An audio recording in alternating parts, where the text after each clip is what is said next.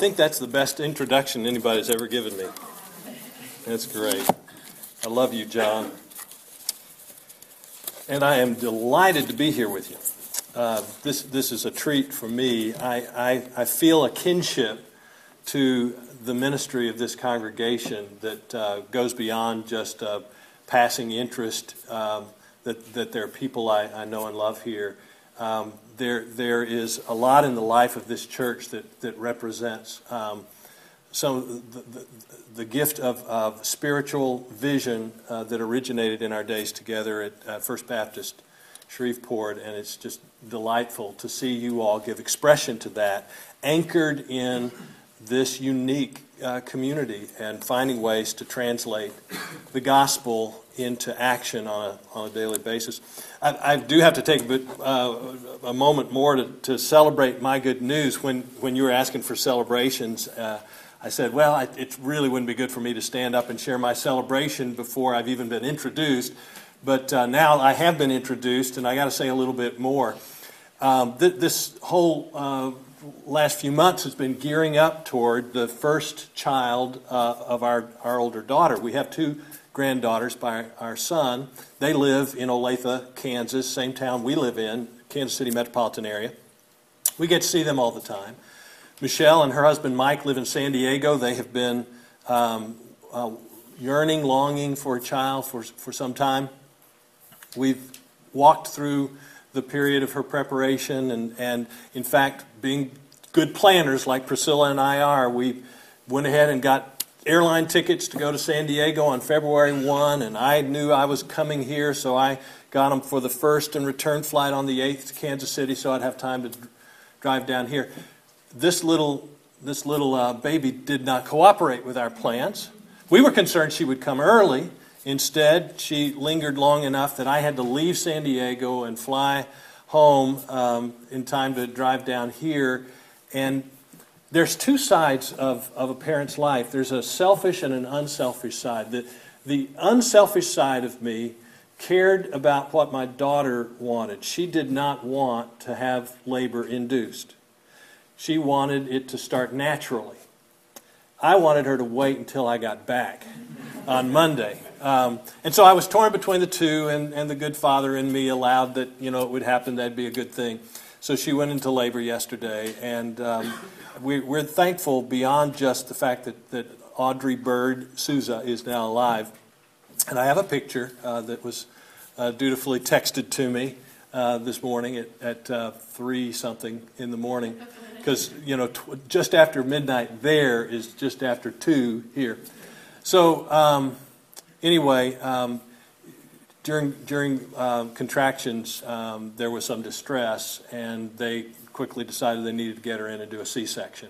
And it turned out the umbilical cord was around little Audrey's neck. And I'm just so grateful for doctors and hospitals and monitors and what we have learned and all that comes with that to give us the gift of this life. And we know behind all of that is a good and gracious God. So, okay, I've done my celebration, the luxury of standing behind the pulpit. I get to expand on it.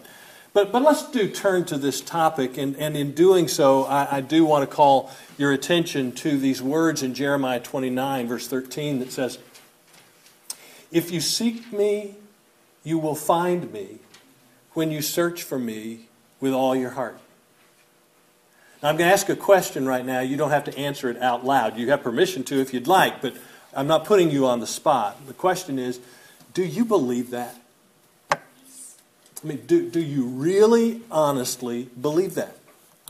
I grew up in a Christian home, surrounded by people of faith, immersed in a culture that believed that taught that worshipped in that regard, and I accepted that. I made my personal commitment to follow Jesus and have spent my life with an abiding sense that I was buoyed up on a sea of grace every day of my life. That even in the times when I wasn't particularly feeling close to God, God was still there. God was ever present. God was the source of wisdom. God was the source of provisions. God was the source of relationships. God was the source of all good things. And I could count on God. And that grew to be true over time in the face of all kinds of challenges and difficulties. But the question, do you believe that, struck home for me in a profoundly new way after a period of experiencing God's silence as I had never experienced it before. I've been asked, how would you describe what it feels like to have God absent after you've experienced God's presence? And how do you even experience God's presence? I, in the course of my book, wrestle with some of those things because if you really stop to think about it, when it comes to relationship with God, we can use comparison language. We can grab picture language to somehow express what it's like to experience God's presence and what it's like to experience God's absence. But ultimately, it lies beyond the five senses, doesn't it? I mean, we're talking about a spiritual reality. It's part of the reason that Jesus, in talking to Nicodemus in the dark of night, as recorded in John chapter 3, actually talks about how it's necessary for us to be born again, or it could be translated born from above. Something of a spiritual sensibility has to be engaged for us to notice God's presence and sense God's absence. So through the years, I've picked up on God's presence in a variety of ways. I've sensed it on the breeze in the day. Have you ever been outside and been calm enough in spirit, looked up at the sky, or been under the trees, or been under the stars, and whatever the circumstance might be, you feel a kind of inner refreshing. It's a wordless sense of well-being that steals over you and seems to relax all of the taut muscles, all of the tension inside. And there is just this simple awareness and the peace of heart and mind that comes with it. That's one of those places where I've experienced God's presence. I've experienced God's presence in a hospital room next to somebody on the brink of death, when prompted by this odd sort of notion that I ought to actually pray out loud for what I know is an impossibility, and then to go ahead and act on it, to pray that God would actually heal this person, and then to get news later, because it was an out-of-town trip, that the person was out of ICU and getting better. I've had that experience. I've experienced God's presence when I've needed direction from God. And somewhere in all of the checklists of the pros and the cons and the conversations with confidants, I've done all of the analysis, but found myself still torn between alternatives. And finally, in some kind of unspeakable moment, in the stillness, there comes a clarity of mind as if the answer has been dropped in my lap. To have that sense, for me, has been to have the sense of the living presence of the wise and guiding God. I've had experiences of that kind and other kinds as well. There have actually been moments in my life when God has broken through and spoken into my inner ear. I say into my inner ear because nobody around me heard it. But I did. And in fact, it lay behind my sense of calling in ministry. As at the summer between my sophomore year and junior year in high school, out on a hillside outside of our church in New Jersey, doing some youth things that day, doing some preparation for ministry. We'd gone outside on the hillside and circled up and had a time of prayer together. And in the course of that kind of time of prayer, an inner voice spoke up and said, "Greg, be a preacher." So I lay that kind of background, hoping that there are points of identification for you, but also as a way of saying that I didn't come to this moment in my spiritual crisis without some history of the presence of God. And even beyond that, an abiding sense of God's presence. After all, I remember the youth leader who said, faith is not about feeling. If you just rely on feeling, there are going to be times when your feelings just aren't there. And if you rest your faith on feeling, it won't last. And that made an awful lot of sense to me, because life sometimes doesn't make a lot of sense. So I could accept that. And thereby just sort of have this assumption that became that sort of a sea of grace awareness. That even when I wasn't feeling it, God was there holding me up. So then there came this time. And I suddenly became aware of God's silence. I think it's worth asking, how would you actually come to awareness that God's not there? And what I have to say is that under the circumstances, I had really been caught between two impulses in the direction of my life, and wanted to make sure that I lived my life with a responsiveness to God's calling. And it wasn't just because I'm a minister and ministers have callings. I think every human being lives a vocational life if they're open to God.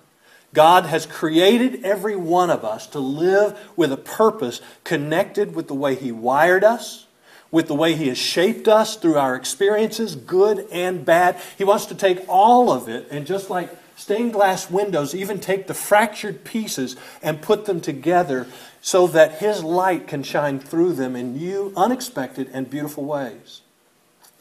I have that sense. I have that sense for everybody. I certainly had it for myself. And I was pastoring First Baptist Church right down the road, carrying on an active ministry, an active civic life, and yet feeling this growing sense of a pull in a different direction, but not wanting to get ahead of God. And knowing that there was enough stress and pressure in my life as a congregational leader that I couldn't be absolutely sure whether it was God or fatigue talking. Have you ever been there? Okay. So what happened to me was I actually decided to get still, to get quiet. I will confess it that sometimes my faith is awfully energized by my own willful energy. With the way I can cook up the mental, emotional, volitional side of my existence, and out of the expectations of that, get what I'm anticipating, including the sense of God's presence. And I decided I was going to get still and let go of all of that activity. And I used morning time of devotion as a special time to do that. And something interesting happened when I did. I experienced dead silence. I experienced something different from what I experienced in the past when I, with a willingness of spirit, sort of relaxed and let go and entered into what the Bible describes as waiting on the Lord.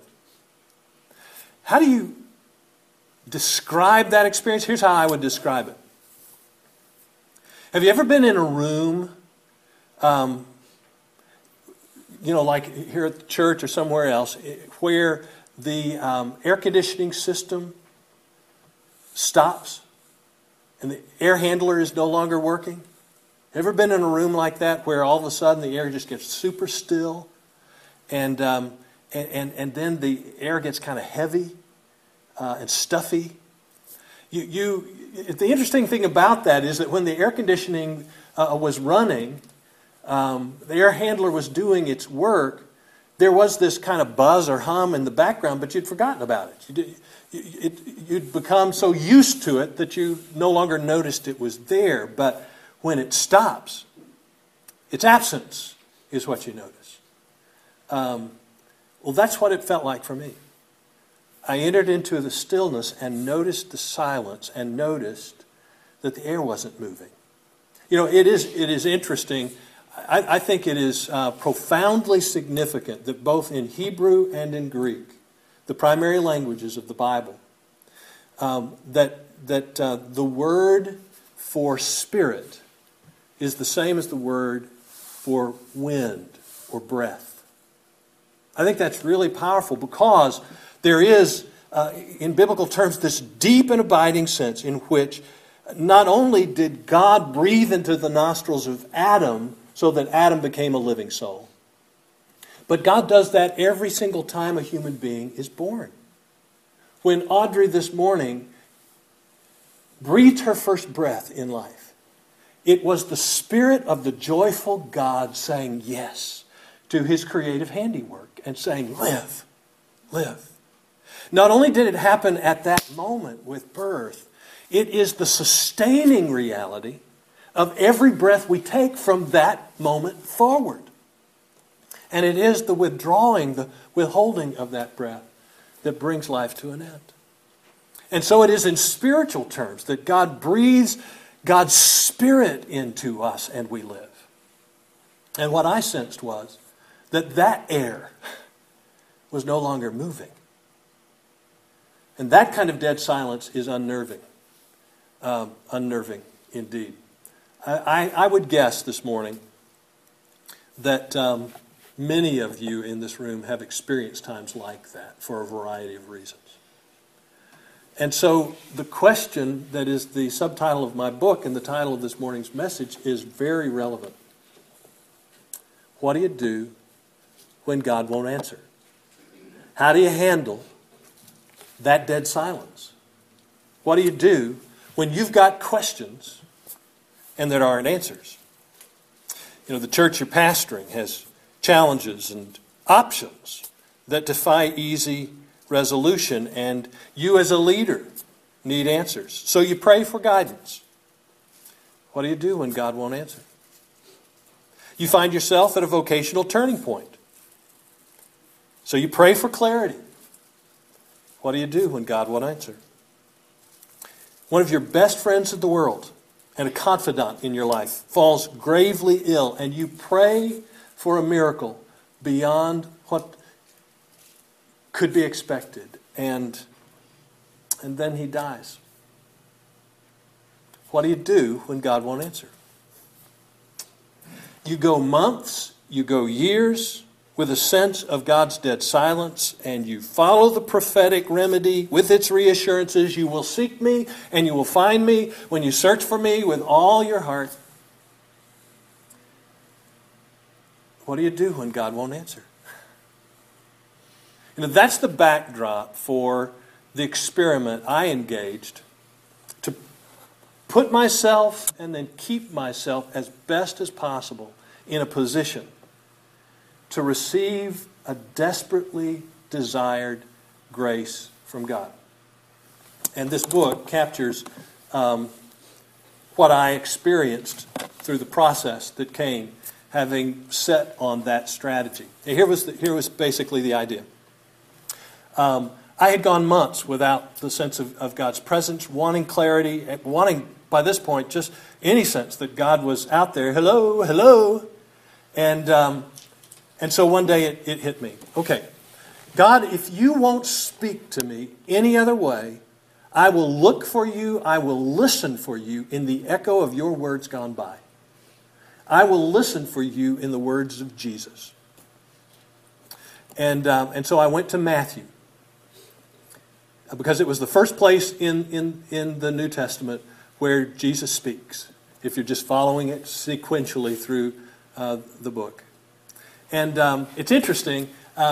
For me, it was what I call a red letter experiment. How many of you know what I mean when I say red letter? Okay. Some of you do and some of you don't. I grew up, in fact, when I was a kindergartner, my grandparents, as a gift to me, gave me a faux leather King James Version red letter edition of the Bible with my name embossed on the front in gold. I can see some of you had the same kind of thing. It had these neat pictures that I could look at when I was trying to survive worship services. It had genealogy between the Old Testament and the New Testament that allowed me to sort of imagine back through time to my forebears and what their lives were like. But it had red letters. I have probably 50 Bibles on my shelf. Way too many. But, I collect them. I'm a professional. But I only have one, and it's that red letter edition of the Bible that I got when I was in kindergarten. And in fact, soon after I got it, I dropped it in the rain. And so it's that onion skin that's all crinkly and stuff like that. But that was it. It was old enough that it had begun to crack, and so I used masking tape on it. And I should have brought it with me. It was a treasure to me. And what happened then was, each morning, I would go to my chair in the pre-dawn hours, turn on the lamp. I had my Bible and I had a journal in my hand, and I sat there and I opened up and just started at the first place where the red letters appeared and did one set of red letters each day. I would read. I would project myself, my imagination, into the scene, and I would then engage in a conversation with Jesus, who had something to say in the context of that particular story. And I would then, with pen in hand and my journal, write out my conversation with Jesus. And it became my daily one-sided conversation with the silent God. There were days when I was amazed at Jesus. I was one of the disciples stupefied by his splendor, by his wisdom, by his power and authority, all of that sort of stuff. There were other days when I was a disciple on the short end of the stick. Now he's pointing a finger at me and forcing me to confront myself in ways that weren't particularly pleasant. There were days when I was a person in need, like the man with the withered hand, stretching as far as I could, hoping that he would touch my hand and go the rest of the way, because I could only go so far with this faith that I was holding on to. There were days when I even had to admit that my place in the story was more like Jesus' enemies. There were things in me that made me more like the Pharisees and their judgmentalism and legalism. It made me more like some of the desperate characters in Jesus' parable. And I would enter into that story and allow it to shape and form me. But I also have to say to you, there were days when I let God have it. When I had things to say to Jesus because what he was saying didn't match up with my reality.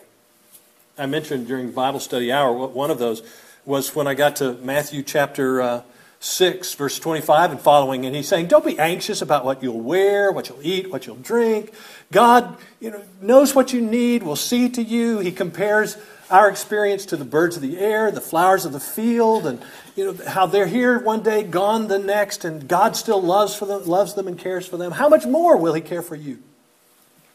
And I was reading those words against the backdrop of a much less than simple set of circumstances, and wondering if indeed that were true. Wondering if, in light of my experience, it weren't really more true that God would sometimes take care of us, but other times let us fall. I'm just here to say to you that as I continued through that experiment, I wasn't just a passive, gentle spirit going meekly with the words of Jesus. I was full of questions and concern. And at one point, in fact, as the silence continued, I reached a point when a question entered my head. A very unpleasant question. Greg, what if none of this stuff you've believed through the years is true? What if our world is not a world created by a good and faithful God, but our world is simply the product of chance and natural selection? What if there is no God and you're in this universe on your own? Imagine there's no heaven. And out of out of just a discipline of mind, I read some of the materials of well-known atheists today and said, give me your best shot. If you can make a case for a world without God, I will not happily, but I will, with a sense of resignation, yield the faith of a lifetime and restructure my life around a different worldview. I will mention to you that though I learned some really interesting things and came to appreciate the brilliance of some of that, ultimately they could not convince me. And at the bottom line, I found that even when I would step over and try my footing on the shores of a world without God, it was moments only before I'd find myself talking to God again. It turned out I was uncurably spiritual. This journey lasted for 8 months, and I will cut to the chase to tell you what the culminating stage of the process was for me. In a way that so closely marks the dramatic arc of the Gospel of Matthew that it seems fictional rather than non-fictional, but it is true. When I got to the climactic stage of Jesus' life and his willingness to yield whatever power and authority he could have used to choose a different fate from what he did, but instead walked into Jerusalem, accepted what it looked like would happen, and allowed himself to be arrested and hung out to dry by a kangaroo court, brutally beaten and crucified, only to end up on a cross with the sense of the absence of the one whose presence was the total sum center of his every breath in life. That when I put my life up against that life, it took the wind out of my arrogant sails. And it brought me to quietness again. And I realized I needed the generous offer Jesus extended to me along with the rest of the disciples when he held the bread and the cup and said, "Take, do this in remembrance of me." And I knew I needed to go to the cross again. I needed to die in hopes that I might live. And I went with Jesus to the cross, hoping to come out the other side alive and well. And that's exactly what happened. On Easter morning, sitting in the chair where I had for 8 months, a light, not a physical light, the ceiling was still intact, a warm light fell across my lap. And the inner sense of the renewal of God's presence, quietly, it didn't flood, it just quietly filled my heart again. And I had the sense of being in the presence of the living God. It was months later until clarity came. That was January, and clarity came in the spring that followed. But and I do capture that in an afterword in case you want to know the rest of the story. But more to the point now, and I'll draw it to a close. The question is a good one. What do you do when God won't answer? And the answer is not that there are tidy answers to all of life's questions. Ultimately, the answer is, I found God to be good again through my dark night of the soul. And found an awful lot that I had forgotten and new depths of understanding that I'd learned. I thought I was reading the life of Jesus, and it turned out Jesus was reading my life. And I realized that as long as I live, I will never be able to fully wrap my mind around God or get God to do the things I want God to do. God will not always satisfy every question with an answer that is easy to grasp, but God's presence will be true. And I keep finding myself able to say, I can trust that. And indeed, I might say, as we just sung, great is thy faithfulness, Lord, unto me. And let's pray. Heavenly Father, we all have questions and we all have longing. We also know that we're unfinished products, and there are things you have to say that are more important than the things we have to say. We place ourselves before you and ask that in your goodness and grace, you would visit us, that you would surround us, that you would surround us with your grace, with your love, in the daylight and the dark. And this we pray in the name of Jesus Christ. Amen.